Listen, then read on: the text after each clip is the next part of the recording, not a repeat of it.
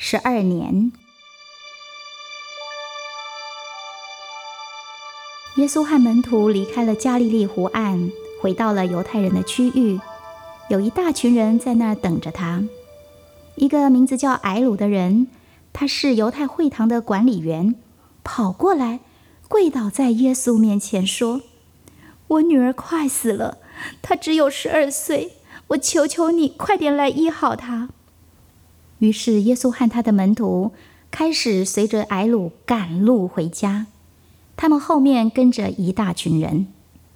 半路上有一个女人听说耶稣会经过那里，心里面偷偷地想着，如果我能够靠近耶稣，说不定碰到他一点点的衣服，我的病就会好了，而这件事情也不会让人家知道。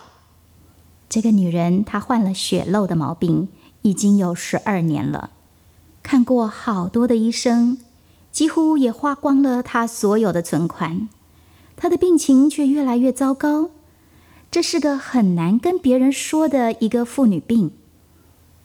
当耶稣经过的时候，那个女人就挤进了人群中，伸出手去摸耶稣的衣服，轻轻的一碰，她感觉到立刻那个血漏就已经停了。耶稣感觉到身上有能力漏出去，他就停下来问说：刚才谁摸我？彼得说：周围这么多人挤来挤去的，你怎么还问谁碰到你了呢？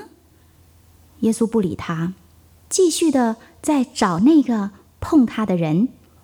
当时那个女人知道这件事情没有办法再隐瞒了，她只好过来跪倒在耶稣的面前，身体还不停地发抖呢。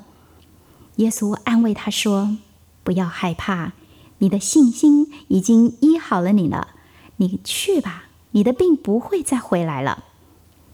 他们正在说话的时候，有些人靠过来对睚鲁说：不需要再麻烦主耶稣了，因为你的女儿已经死了。耶稣听见这话，就对睚鲁说：你不要害怕，尽管相信我。他们继续的往睚鲁的家走去。那些致哀的人都来了，有人还在吹笛子，有人大声的哭。耶稣说：你们干嘛弄得这么多噪音呢？那个女孩只是睡着了而已。他们心里都在偷笑，因为他们知道那个女孩已经死了。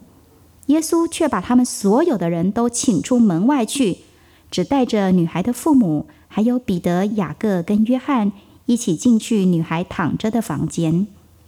耶稣牵着女孩的手说：孩子，起来吧。那个女孩立刻张开了眼睛，坐了起来。